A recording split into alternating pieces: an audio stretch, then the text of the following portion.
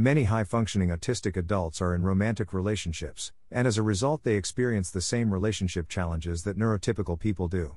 One major difference is that high-functioning autistics may not be able to express their emotions well or know what other people's emotions are, which can lead to misunderstandings. This article will discuss how high-functioning autism affects an adult's romantic relationships. High-functioning autism can make it difficult for an autistic adult to express their emotions well or know what other people's emotions are, which leads to misunderstandings. High-functioning autistics may not be able to read social cues as easily, and they won't be good at picking up on nonverbal communication like body language. This means that high-functioning autistics often have trouble understanding when someone is trying to tell them something important, such as a warning about the safety of an activity. Some high-functioning autistic adults will need time alone, while others crave more intimate contact with friends and partners than neurotypical persons do. High-functioning autistics who require less intimacy in relationships might find themselves feeling isolated from everyone else and may withdraw.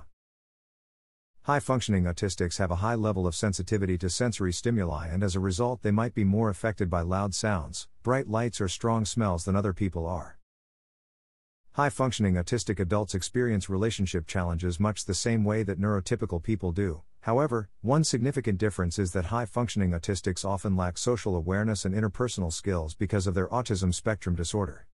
This means that high-functioning autistics will need extra time outside of relationships for personal development so they can become better at reading subtle cues in others' behavior and communicating effectively with them later on. Image credit. Marriage. I've been married twice. I got divorced twice. I have 2 beautiful daughters, one with each ex. All of this happened before I received my diagnosis.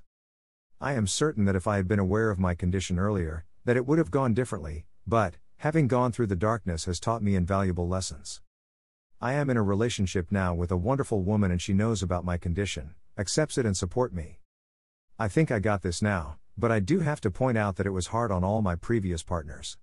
But then again, I was not the same person back then, I am now myself. Be yourself, only to such an extent that the world does not reject you entirely.